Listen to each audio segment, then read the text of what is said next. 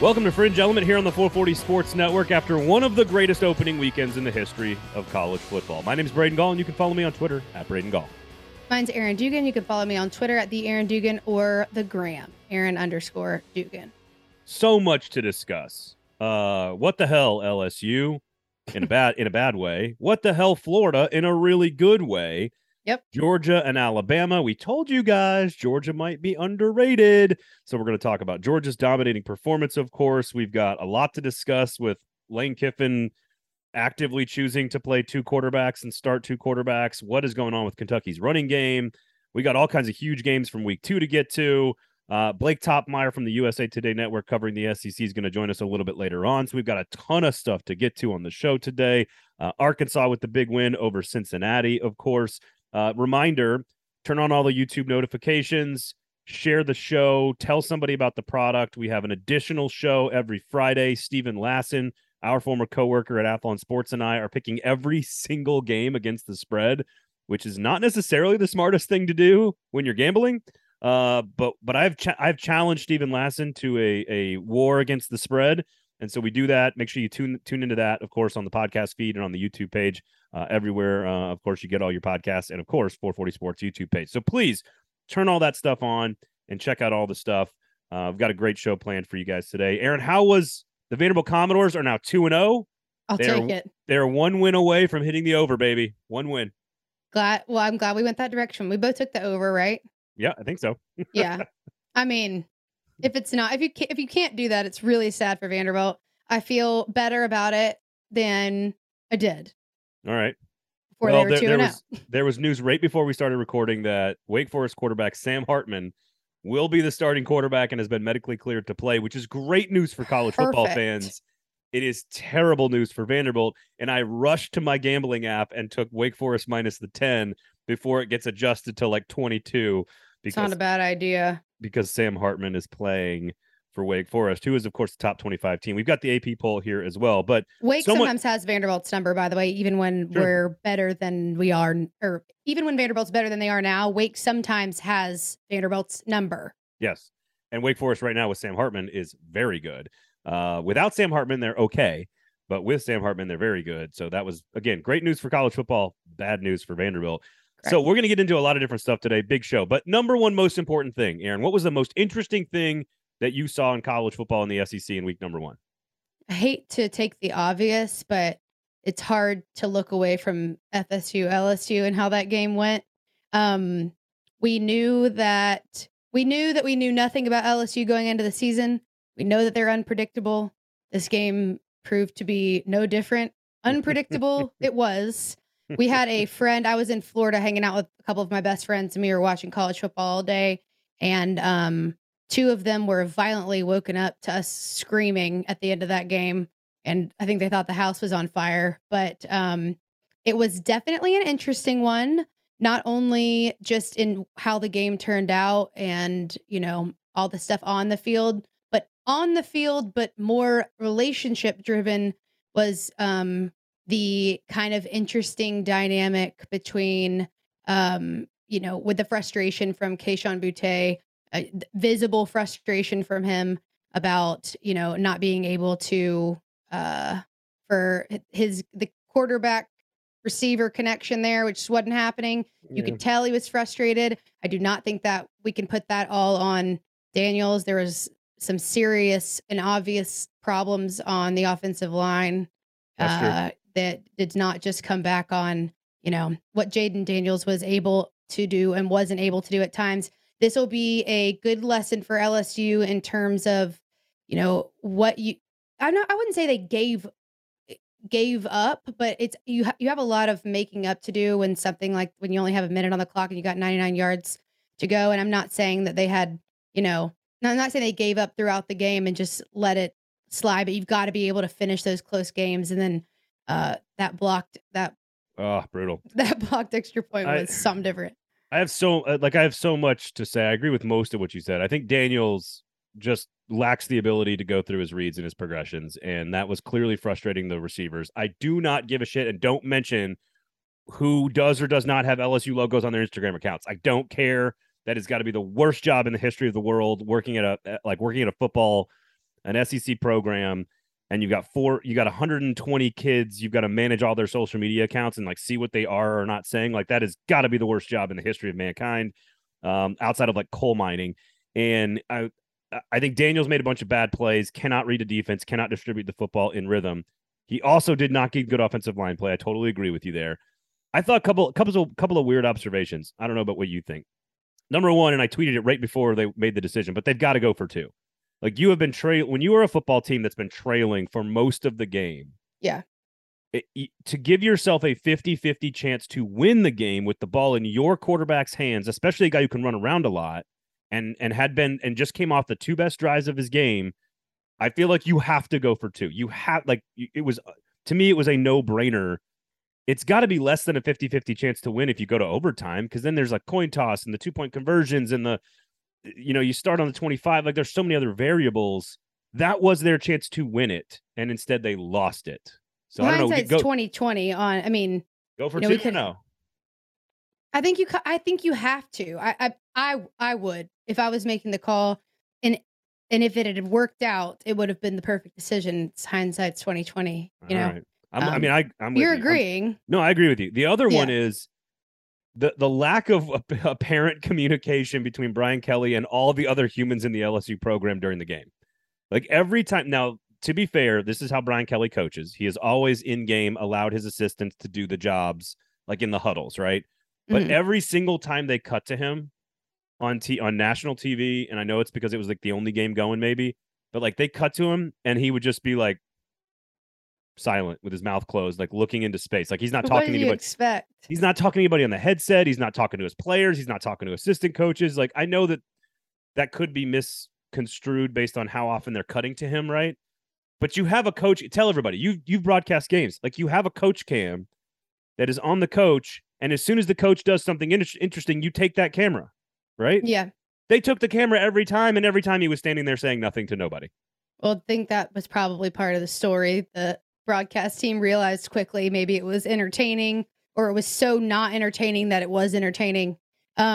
Use words during a game. Mean, you didn't even see like one of these where he's trying to talk to the guys in the booth. Right. He was just like, he just was moving the microphone up and down the whole time, and then crossing his arms and uncrossing his arms, and then. Is that typical? I'm trying to remember if I. It is. It is kind of for him. He's a hands-off in-game coach. There's no question about that. So it's not crazy. It just looked very odd that it didn't look, because then you had all the other stuff that happened in the game. Muffed punts, penalties, the offensive line. You're not even trying to run the football. Like all the other mistakes that happened. You got your star receiver who's, pouting. Like you got all these things that are going wrong. And like Brian Kelly's just like, staring into space. And so it just looks odd. That's all. I'm not saying it's like a problem. It just looks odd. It looked odd to me. I don't know. It does look like it lacks passion, doesn't it? So I don't know where they go from here. Like I think Garrett Nussmeier might be a better answer, but I don't want to jump to conclusions. It's week 1. Florida State is better than people think. You got to give them credit for that. And LSU was down their top 2 defensive linemen for most of that game. Losing Mason Smith is going to be just an enormous blow for a team that didn't have margin for error. So that's a big one there. But like run the football, guys. Like this is LSU. You should have dudes in the backfield and dudes on the offensive line, and they didn't even try to run the football. So I was confused about that. I mean, I'm sure there is a reason. I do not know it. At least when they got to the later in the game and they were, trying different things, like going for two. Like why were they not trying to get the ball going on the ground? I don't know, because it wasn't working in the air. So I don't understand that coaching call, but it is what it is. The most interesting. Anything else on LSU you want to add? I mean, they got to play. They're going to play Southern this weekend, and they're going to get they're going to lick their wounds and get a W. But I will say that watching Jayden Daniels going forward, I know it was not the most impressive showing this last week, but he is athletic. He is able to kind of extend plays and get things done on his feet, or at least, try to. And I think with a little bit more time with that offensive line, they did have some serious holes, and they have a lot of new guys up there. So maybe after a few weeks of that offensive line gelling a little bit, it would give Daniels a little bit more of a chance. We'll see. But probably going to have to be patient. We'll see if he even stays in that spot.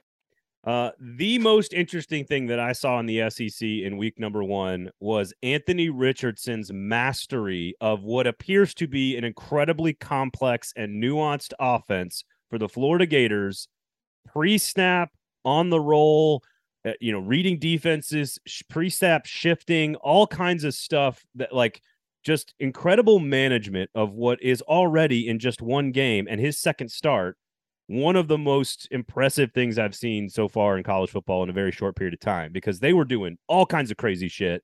They're moving guys all over the place. They're shifting. There's motion. They're rolling him out. They're asking him to throw on the run. They're asking him to read defensive ends in his own read scheme. And all he did was make plays the entire game with no expression on his face whatsoever.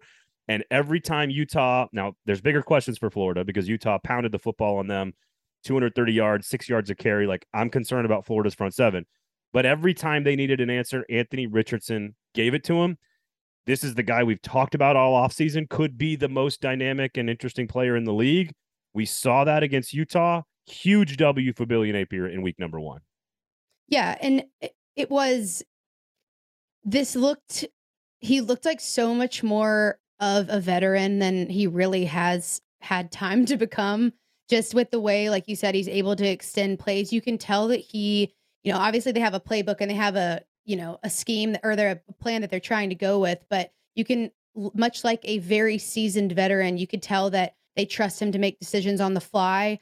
If something isn't working, he's making a read on the field and taking the next best option. It's extremely impressive to me. And you and I have both talked about the fact that we thought that Billy Napier, if he is who we thought he was and what we thought he'd be able to put Florida back together faster than a lot of people had hopes that he'd be able to. And I think this, the demonstration on Saturday tells us exactly that. And I'm sure that a lot of it not only has to do with the talent on the field, like we saw with Anthony Richardson, but also just the cultural rewrite that's happened at Florida, which is you can tell when you're in it, everything trickles down from the top. So when you're playing for someone like Mullen, you go out there with sometimes a chip on your shoulder when you don't even really deserve one. You kind of have an ego, the feeling under Mullen is entitled, and the feeling under this team at the end of the game, especially when you, I forgot who did the interview. I'm blanking. I don't know if it was Molly McGrath. I think she was at the Georgia game, but, Anthony Richardson was asked a question about what's different about this team than the last team. And he said, this is more of a family. We lean on each other. They seemed very grateful, very gratitude was the overall feeling that I got from that interview, not expectation, not we're the best, bring on Alabama or something stupid. It was we're just grateful that this team's working and we can lean on each other. And this is more of a family. And I think it showed in their play. And the nerdy clock management at the end of the game, actually by both sides, I thought Utah did a great job of this as well. That is a nerdy clock management, dream come true to watch those two coaches manipulating the game, the clock, their teams, the amount of time and the lead and the field position all into one thing. And people on Twitter are like, what are you doing, Billy Napier? Why are you running down the clock? And I'm like, because it takes Utah forever to get down the field running the football. They were down to the fourth down. They needed to get a stop afterward, no matter what, whether they got it or not. It was the right thing to do, and it was a savvy, analytical thing to do, which is what Billy Napier is all about. So just easily the best football game of the weekend in any conference that I saw. Florida and Utah, two very well-coached teams, physicality, heavyweight, back and forth, drama. And what makes the Kentucky-Florida game so interesting is because Kentucky struggled so bad to run the football, 1.9 yards per carry last week, even though they won easily and Will Levis threw for over 300 yards. Florida, as we mentioned, dominated on the ground. We now have a Florida team that's ranked 12th in the AP poll, now ahead of Kentucky, now favored by 4.5 points at home. We'll talk Tennessee Pitt in a second. We got a lot of other big games, Texas and Alabama. We got to talk about Georgia's defense, but this Kentucky-Florida game is huge. And now it looks like we've got the weakness of Florida's defensive front against, can Kentucky run the football? So all that great stuff we saw from Florida, I've got to see it translate this week against Kentucky at home. Yeah, and it's not like you said, Will Levis has still had a great game. He had 300 yards. So he did have an interception, but was 20 or 21 of 32. So good game for them. But what we saw out of Florida this past weekend is definitely means Kentucky's going to have to step their game up a little bit because Florida, I think with the way that they're playing, especially Anthony Richardson playing the way that he's playing, is going to expose, maybe some weaknesses that Kentucky was hoping wouldn't be exposed until a little bit later in the season. Um, and then as for weapons, do we? Is it confirmed that Kentucky's getting their people back? Yeah, well, I believe Rodriguez is still out, for sure, and I think Wright as well. So I don't know about some of the rest of them, but I, we'll see as the season goes or as the week goes along. Again, we're recording this on Tuesday afternoon. It goes up on Wednesday morning. Check back on our Friday episode. We might have some more information for you on that one. But either way, this to me is about the two quarterbacks. It's about Levis versus Richardson, the Swamp. Historically, this has been a place that Florida has dominated, but Kentucky has a chance to win 2 in a row. So like, it's just, it is all the reason. Like, this is what's so great about an early season matchup, because we think we learned a whole lot about Florida, but now they got to come right back and play this tough game. I was very high on Kentucky. Like, I thought, hey, Kentucky's going to be excellent, and they lost some guys. That's not an excuse. But if they go down there and lose, all of a sudden it looks very different. For the outlook for both teams look very different.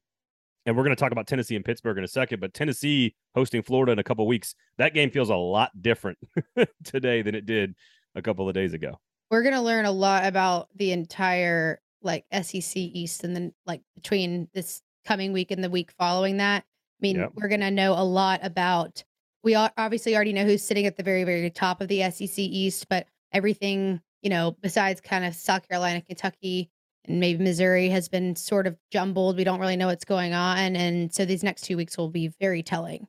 Am I allowed to take a victory lap? Can we take a victory lap on the Georgia Bulldogs? Like, is that is because they are now number fair. They're number 2 in the AP poll. They had 4 first place votes last week. Now they have 17.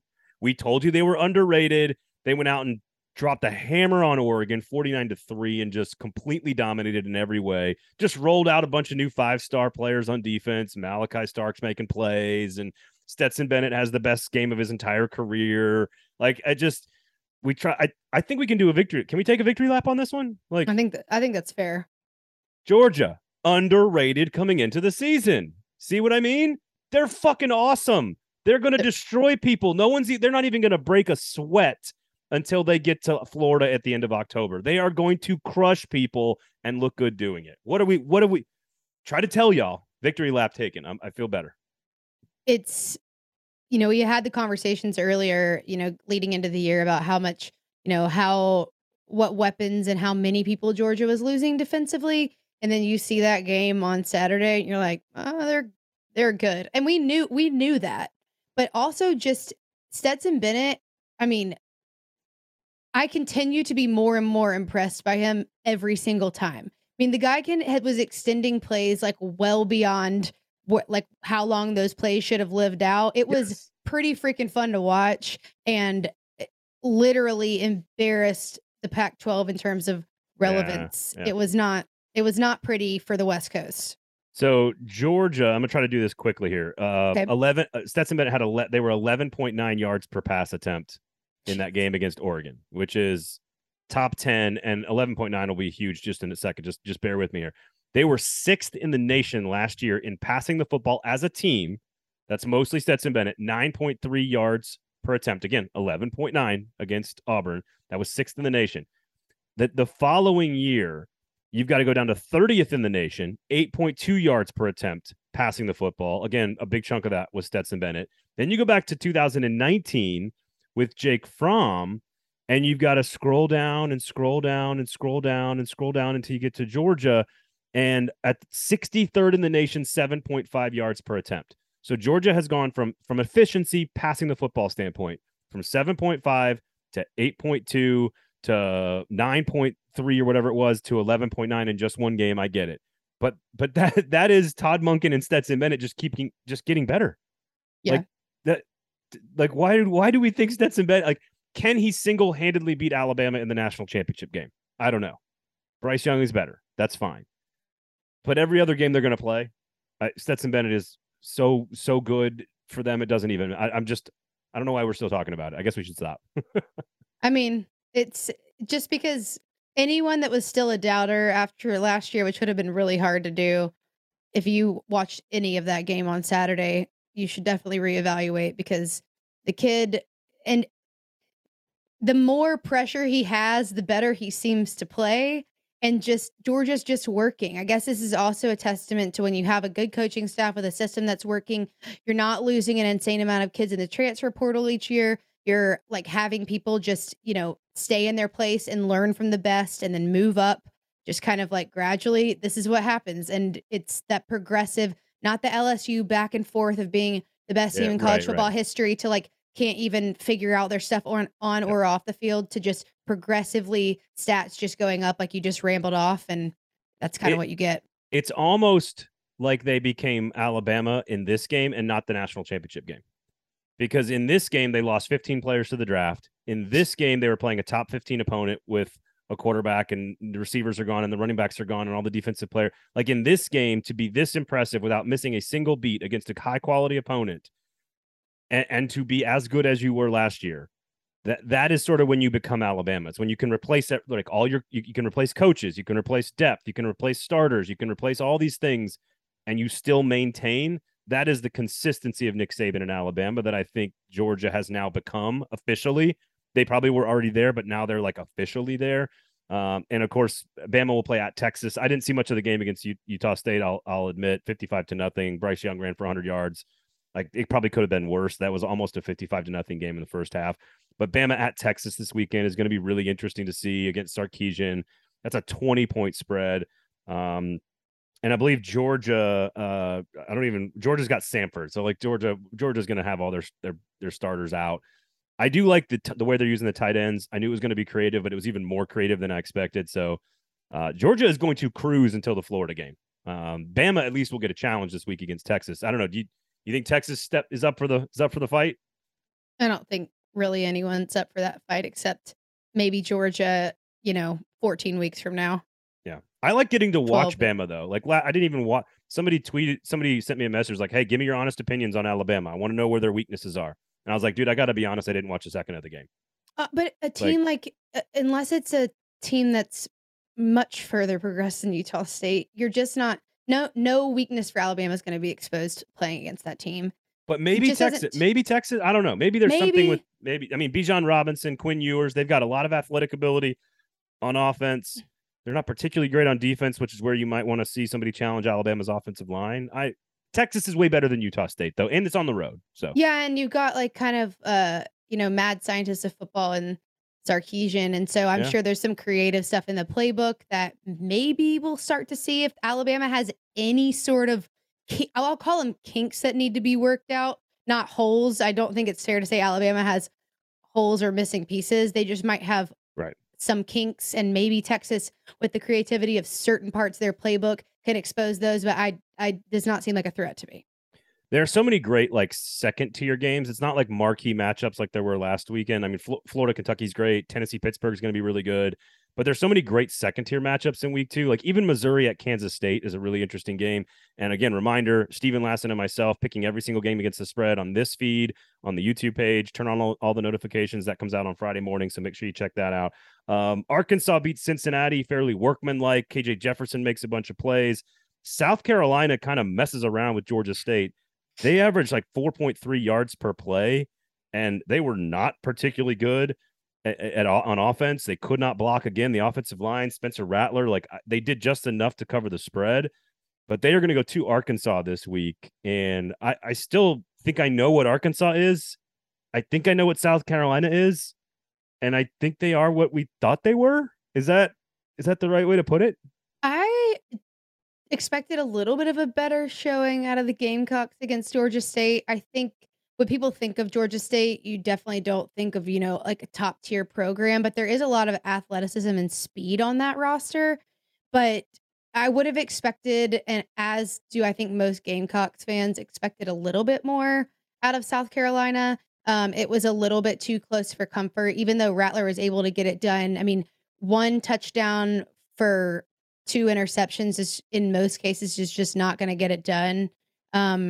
There were, to me, what looked like lots of missing pieces or just parts of the system that were not working. Otherwise, it would not have been a nail biter against Georgia State for as long as it was. Yeah, and I think a lot of people thought Georgia State would cover that spread. I think Steven and I both picked Georgia State last week to cover that spread, but again, the signs that The spread was what? like 13, I think, and they was a close game, and then they kind of pulled it away. But Yeah. I think to your point, like Spencer Rattler did not look. The offensive line is still a major concern for South Carolina. Yes. That's a problem against Arkansas on the road. KJ Jefferson just sort of like did the thing you need him to do, which is just make the big play when you needed him to. Could he be a little bit more accurate? That's fine. Could they be a little bit more balanced and take some of the weight off of his shoulders? Maybe. But defensively, they were pretty good. They forced Cincinnati to throw the football. Arkansas did, and Cincinnati couldn't do that. I am interested. I think Arkansas is. I mean, again, it's only an 8.5-point spread. This is one of those sneaky, interesting games. Like South Carolina could start 0-1 in the conference. That's not going to go over well with people that had high expectations. A lot of us really like Arkansas. I know you included. This is again, second tier games. This is a really intriguing game. Definitely. I do think South Carolina is going to have a lot of problems, especially with what we just talked about is a little bit of the inconsistency on offense. And again, when I'm talking about Spencer Rattler and, touchdowns versus interceptions, I'm really not blaming a lot of that on him. There were problems all around him that, it always looks bad on the star player or the quarterback when it's not necessarily always his fault. But the stops that Arkansas, Sam Pittman talked about this after the game, just, the stops that they were able to make, that his defense was able to make against Cincinnati in some cases were extremely impressive and pivotal to the way that game turned out. And if Arkansas can continue to do that this week, they're going to give South Carolina's offense a lot of trouble. Yeah, I agree with that. A bunch of other games like Texas A&M struggled kind of, but they also, still averaged over 7.5 yards of play, dominated on defense, pitched a shutout. They're going to get a better test because App State scored like 60 points on North Carolina last week. So they're going to get a better test this week. Tennessee's a 6.5-point favorite over Pittsburgh on the road. I thought that number was interesting.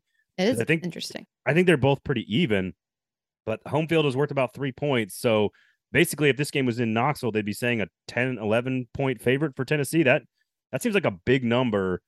I know Tennessee can run like 100 plays in half a second, but like Pittsburgh's defensive line is legit, and we'll see if Tennessee can find that balance on the road.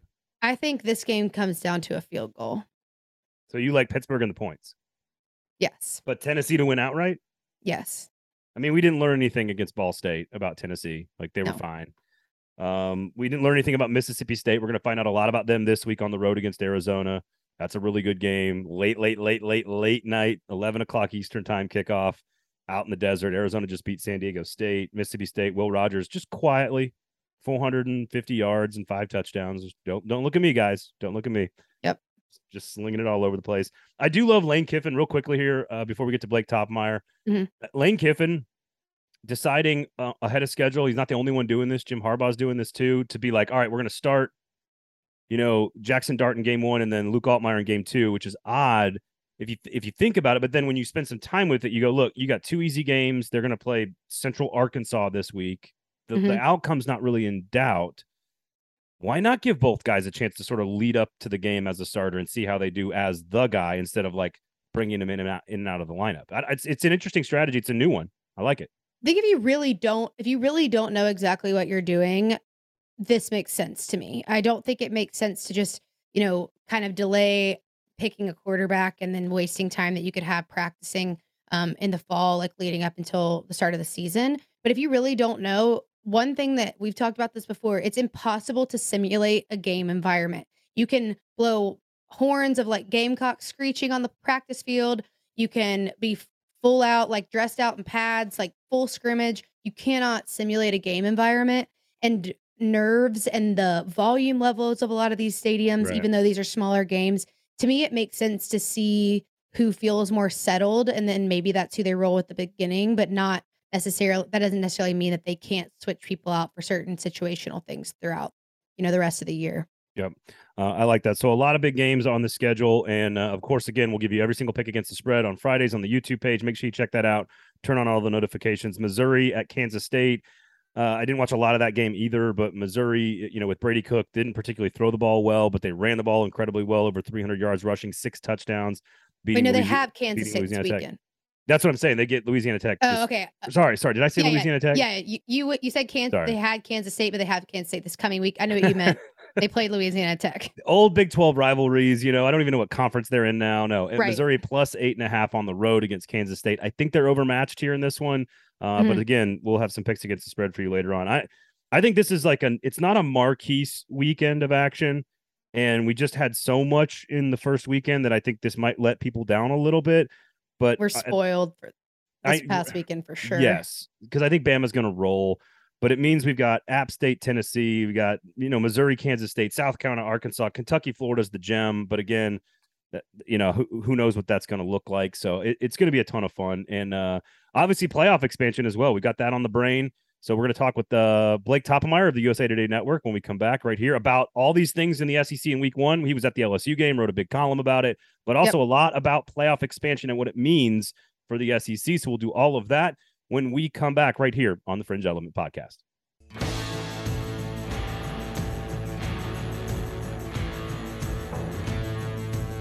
Blake, welcome to the show, man. Good to have you. Lots to discuss. Week 1, playoff expansion. How are you, sir? Welcome. I'm doing well. Just like you said, week 1 still coming down from the weekend that was, and a lot of notable results in the SEC, which I know we'll probably get into. All right, most interesting thing for you in week 1. It can be anything. It doesn't have to be an outcome. It doesn't have to be a team. It could be a player. Anything at all. You leave week 1, one of the best weekends of college football that we've seen in a long time, especially in the SEC. What is the most interesting thing to you that you walk away from week 1 with? I think it's Georgia. I mean, at the risk of a week 1 overreaction, like Georgia looked like they haven't lost a step at all. And I was wondering about that. I don't know if I want to say I was skeptical, but I considered it questionable that a team that lost so much star power off a national championship team, pumped 15 guys out to the NFL draft, including, so many of the stars off that defense. I thought, you know what, they're going to regress a little bit, right? Like they're going to take at least a small step back. And my thought was, you can take a small step back on defense and still have the best defense in the SEC. Like last year's unit was historically great, but I thought they could still be really good. I did not expect them to not take a step back at all on defense. Now, again, maybe it's a week 1 snap judgment, maybe it's an overreaction, but Georgia looked every bit as dominant as last season, if not more so. And they blew me away. I figured they'd win and win big, but didn't expect it to be that overwhelming. When you look at, 2 weeks ago, our episode was why is Georgia underrated? And I just am flabbergasted that I know, yes, they were number 3 in the nation, picked to win the East and go 12-0, but I thought they were still undervalued nationally in terms of conversation and not getting enough talk and enough run. And yeah, there's Malachi Starks out there making an interception, another 5-star freshman for the defense. So I'm with you on Georgia. Are you more excited and do you buy into what you saw from Florida, or are you more concerned and buying into what you saw with LSU? Is that 1 week of just drama and difficult matchups, or do you think that's what we're going to see from the 2 new coaches in the SEC this year?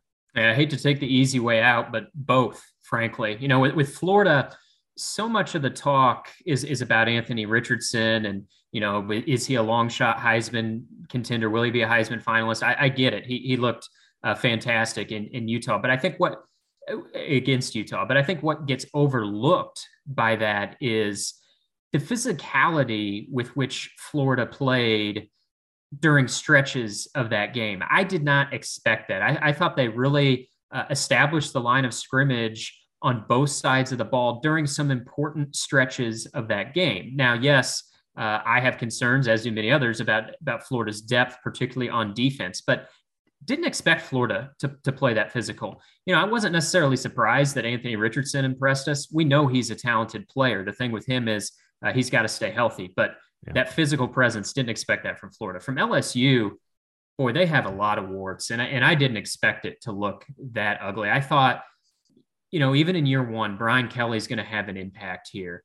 Offensive line, huge problem, which has been a problem for the past 2 seasons. Of course, we know the woes on special teams there that had a direct hand in that loss and couldn't get off the field on 3rd down. I mean, I know the old adage is, well, you'll improve from week 1 to week 2, but I'm sorry, at this point, the LSU offensive line is a lasting concern. It's been a bugaboo the past 2 seasons, and I didn't see any improvement in the season opener. So, yeah, I mean, I think in both cases, week one might be a taste of what we're going to see from those two programs.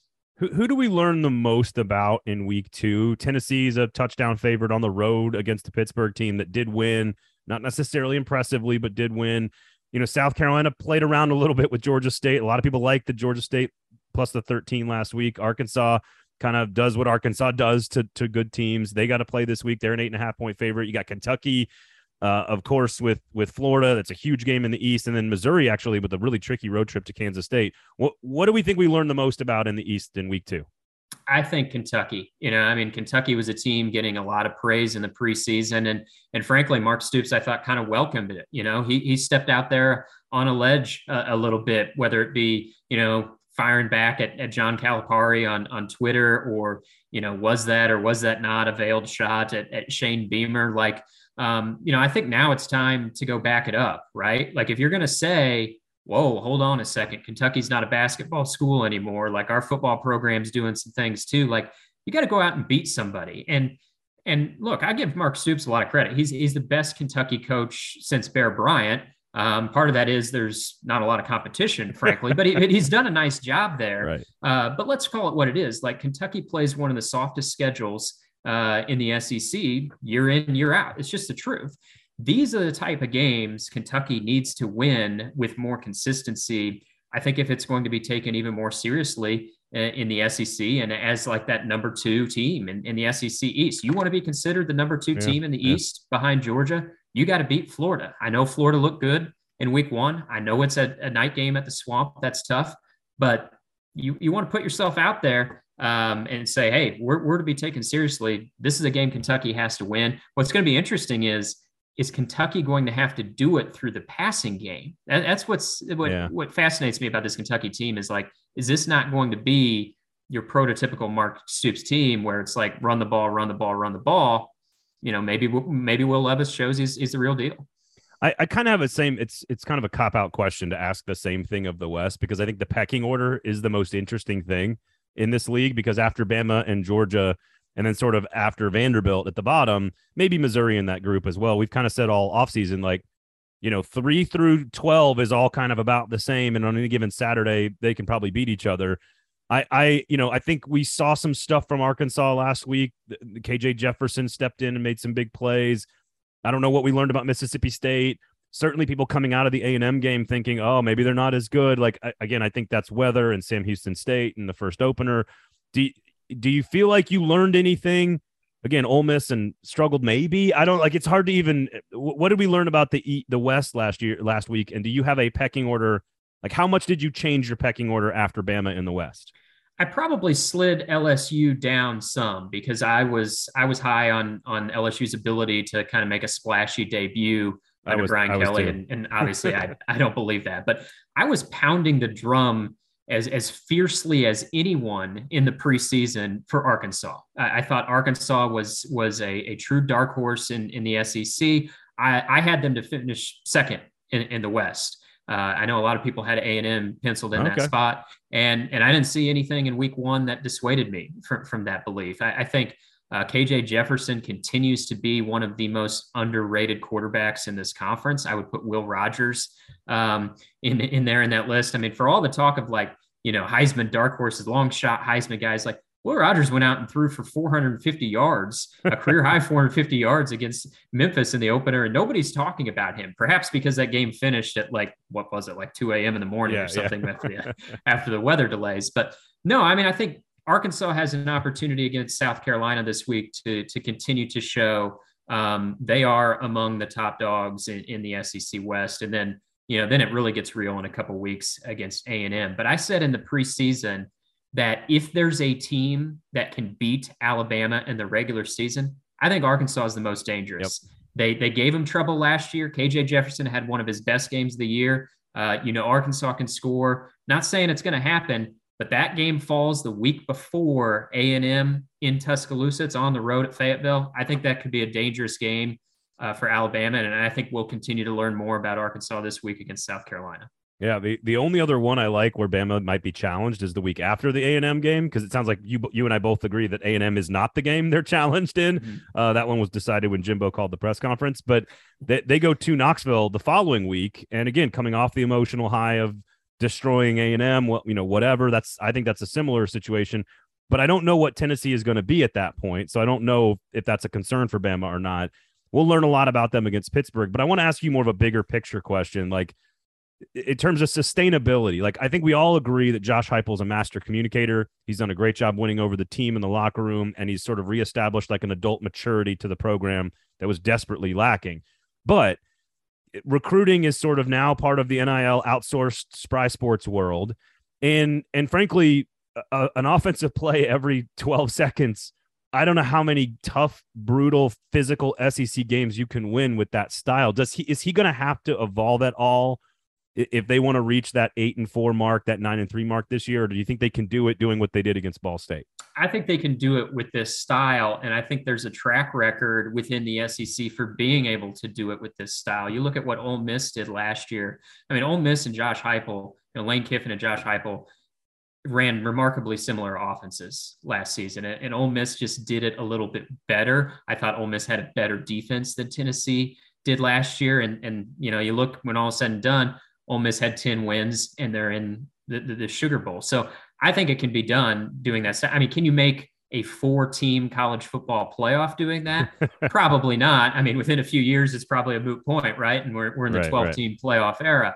So I don't know if you can win the SEC without being a little more balanced and having a better defense. But in terms of playing this style of football, playing the tempo, the thing that people, and I know you know this, but I think the thing a lot of people forget about Tennessee is this is a balanced offense. Like when you think like, oh, Josh Heupel, former star quarterback, and the tempo, like they're slinging it all over the yard. Like, yes, Hendon Hooker's really good, but that run game for Tennessee so often gets overlooked. And if you look at Josh Heupel everywhere he's been, he's had good running games, and that tempo run game gives defenses problems. I think it's going to give Pitt problems this week. So because they have that balance on offense, yes, I think it is sustainable at a high level. Ideally, of course, they have to get better on defense. And I would say, if they want to take that step up to where Ole Miss was last year of winning 10 games, making the Sugar Bowl, you can do it with this style, but you still have to get a little bit better on defense. That Ole Miss defense last year really made some strides and allowed them to stay in enough games to where they could get to the Sugar Bowl. Yeah, now all those people are gone. Players are in the NFL, coordinators in College Station, like they're all gone there from Oxford. Excuse me. All right, you mentioned the playoff and expansion. Certainly, this was Greg Sankey's plan all along. Everyone else is playing checkers. He's playing like excuse me. I'm gonna have to edit this out. I'm so verklempt by how well Greg Sankey has manipulated the press and all of his cohorts in the grand scheme of things. The expanded playoff, like I don't really know what the impact is other than more teams can get in for the SEC, more money for the SEC. I guess my first question would be, do you think this does actually take place? Does money drive this to 2024 with Texas and Oklahoma coming earlier? I mean, that's always kind of been what I thought would happen. So I'd be interested to get your opinion on that. But then what is the thing? Like, is this that SEC fans need to know about expansion? Is it just like the Kentuckys and the Ole Misses of the world now have a really real opportunity to get into a playoff? Is that all it is? Yeah, I mean, I think, when Texas and Oklahoma come in, when the playoff happens, it's probably little more than guesswork at this point. I guess to wager an educated guess, I think I would say Texas and Oklahoma come in a year earlier than what's being discussed, 2024. And maybe you can get the playoff in place that quickly. I don't know. I think if only one of the two happen, I guess I would side with better chance of Texas and Oklahoma coming in early. I think if the playoff happens early, I think Texas and Oklahoma are certainly in the SEC early. But in terms of what this means, I'll give you two things. Of course, the easy pickings is, yes, this puts teams like Arkansas, Kentucky, Florida, Tennessee in playoff contention. You look at all the programs in the SEC that haven't made the playoff in a 4-team era. There's some big names in there: Texas A&M, Auburn, Florida. LSU's just made it the one time. So this is going to add a lot more programs in the playoff mix. If you're an Arkansas fan today and there's a 12-team playoff, you're saying, hey, I think maybe we got a playoff team on our hands. But the one thing people aren't really talking about, and I pointed this out in a column recently, that I think could be kind of a sneaky change is the only way you can get a first round bye is if you win your conference championship.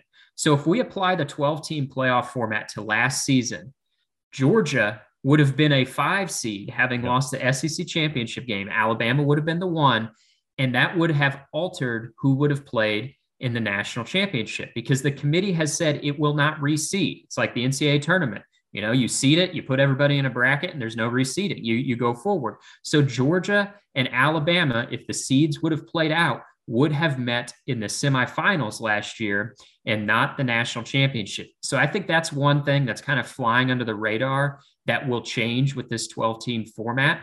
I don't know that it's going to dial back the SEC's dominance of the sport or place in the sport or how many national championships the SEC is able to win in like a 5 or 10 year span. What I do think it's going to be harder to do, though, is to get SEC versus SEC in the national championship like we had in the 2017 season and last season, because you're only going to have one team from the SEC that is able to get a bye. And I think in a lot of years, you're going to see a 5th seeded SEC team have to play a number 1 seeded SEC team in the semifinal. In some ways, the semifinal may become the national championship game. 2011 as well, of course. That's the one that led to the playoff. And this is what's leading to playoff expansion is more SEC on SEC crime in the national championship. It's funny, the outrage scale I have on all the different things with the playoff, like not reseeding is like pretty low on my outrage scale, but I wish they'd reseed like the NFL does.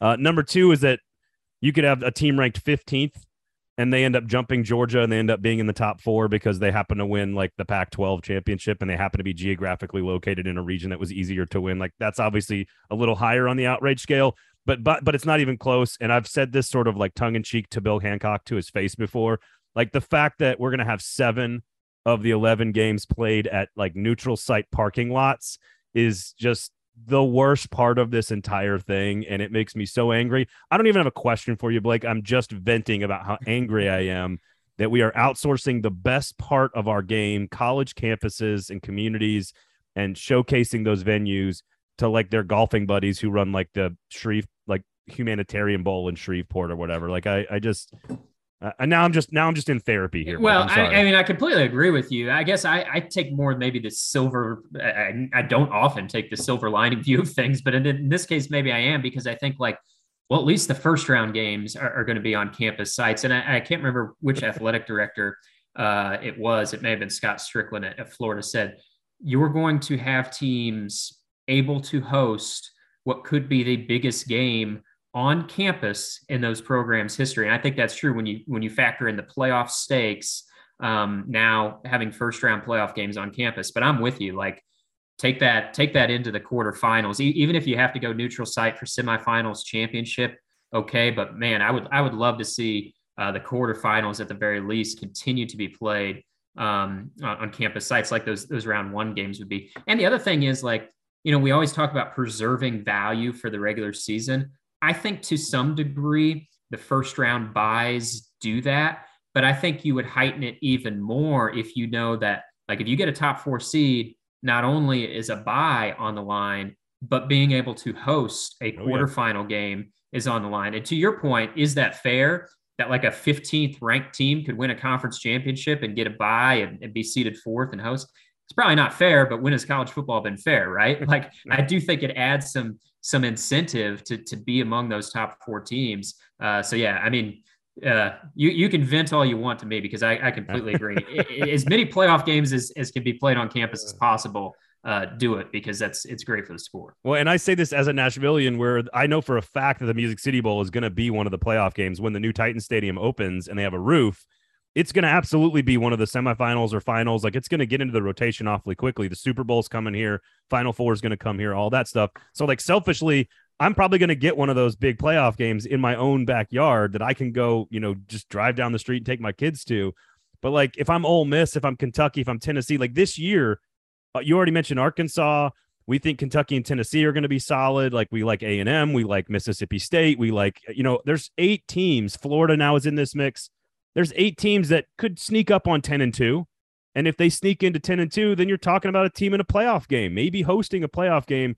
And what and what that would mean for those celebrating those campuses and those communities and those teams it would be extraordinary. And instead, they're going to go to a corporate stale parking lot in El Paso, So, well, and my final thought on this, I think I covered 16, 20 college football games last year, was fortunate enough to do that. And had some folks ask me at the end of the season, like what, you covered the semifinal with Alabama, Cincinnati, you covered the national championship game in Indianapolis. Like what was the coolest game you covered? And of course, I don't really care who wins and loses and all that stuff. I like environments. I like cool things that I remember being in the stadium.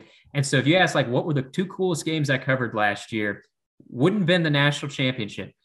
I was fortunate enough to be in College Station when they upset Alabama. So awesome. That obviously was such a memorable scene. And Lane Kiffin? Was it Lane Kiffin in the mustard bottle? It was not. I was actually on the road that week. I live in Knoxville, as you know, and strangely, I guess this was just a bad call on my part. I went to LSU for the Fire Ed O game against Florida. I thought Florida was going to win, and that was all she wrote for Ed. I was there to kind of write the obituary of Ed's coaching tenure, and it was strange because LSU wins and yet fires Ed anyway. But the other one was Alabama at Florida. And of course, Florida spiraled after that, but we didn't know that in that moment. Great game. The swamp was rocking. And when the swamp's rocking, there are a few places better to be. So I think that's just further to your point. You get these neutral site games and frankly, they can be a little stale, played in venues where that aren't accustomed to college football. Nothing beats college football on a campus that is just cranked up, for the entire week for that game. Well, I feel better about myself, frankly, for having talked to you. So I appreciate you being my therapist here. You can follow him, of course, at @BTopmeyer on Twitter. You can check him out all over the USA Today Network, covering all things SEC, routinely all over the Feinbaum Show as well. So, Blake, thank you so much, man. We do appreciate it. And enjoy week 2, my man. Thank you, buddy. Okay, absolutely. Thanks for having me on.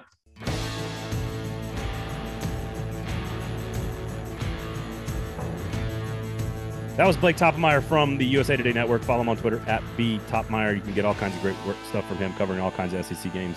Aaron, I'm very upset that they're going to play 7 out of 11 playoff games at neutral sites. I think that's the dumbest shit I've ever heard in the history of the playoff. It's not good for college football. It's not good for college towns. I'm not a fan of it. No. Hey, Vandy. All right. Best of luck against Wake Forest. Aaron, where can people find you? The 2-0 Vanderbilt Commodores. Where can people find you, man? Praise God. The Aaron Dugan on Twitter and Aaron_Dugan on the gram. What about you? You can get to me at Braden Gall on Twitter, at 440 Sports as well. Please subscribe to the YouTube page. It's almost all college football all the time. So go check it out. SEC football every single day, all year long, almost every episode. So go check it out, the YouTube page there as well. We do appreciate everybody hanging out with us. Rate, review, subscribe, share the show. We'll be back on Friday with our picks against the spread for week number 2. And then we're back at it again next week. For Aaron, I'm Braden. Thanks for hanging out with us. This has been The Fringe Element here on the 440 Sports Network. Later.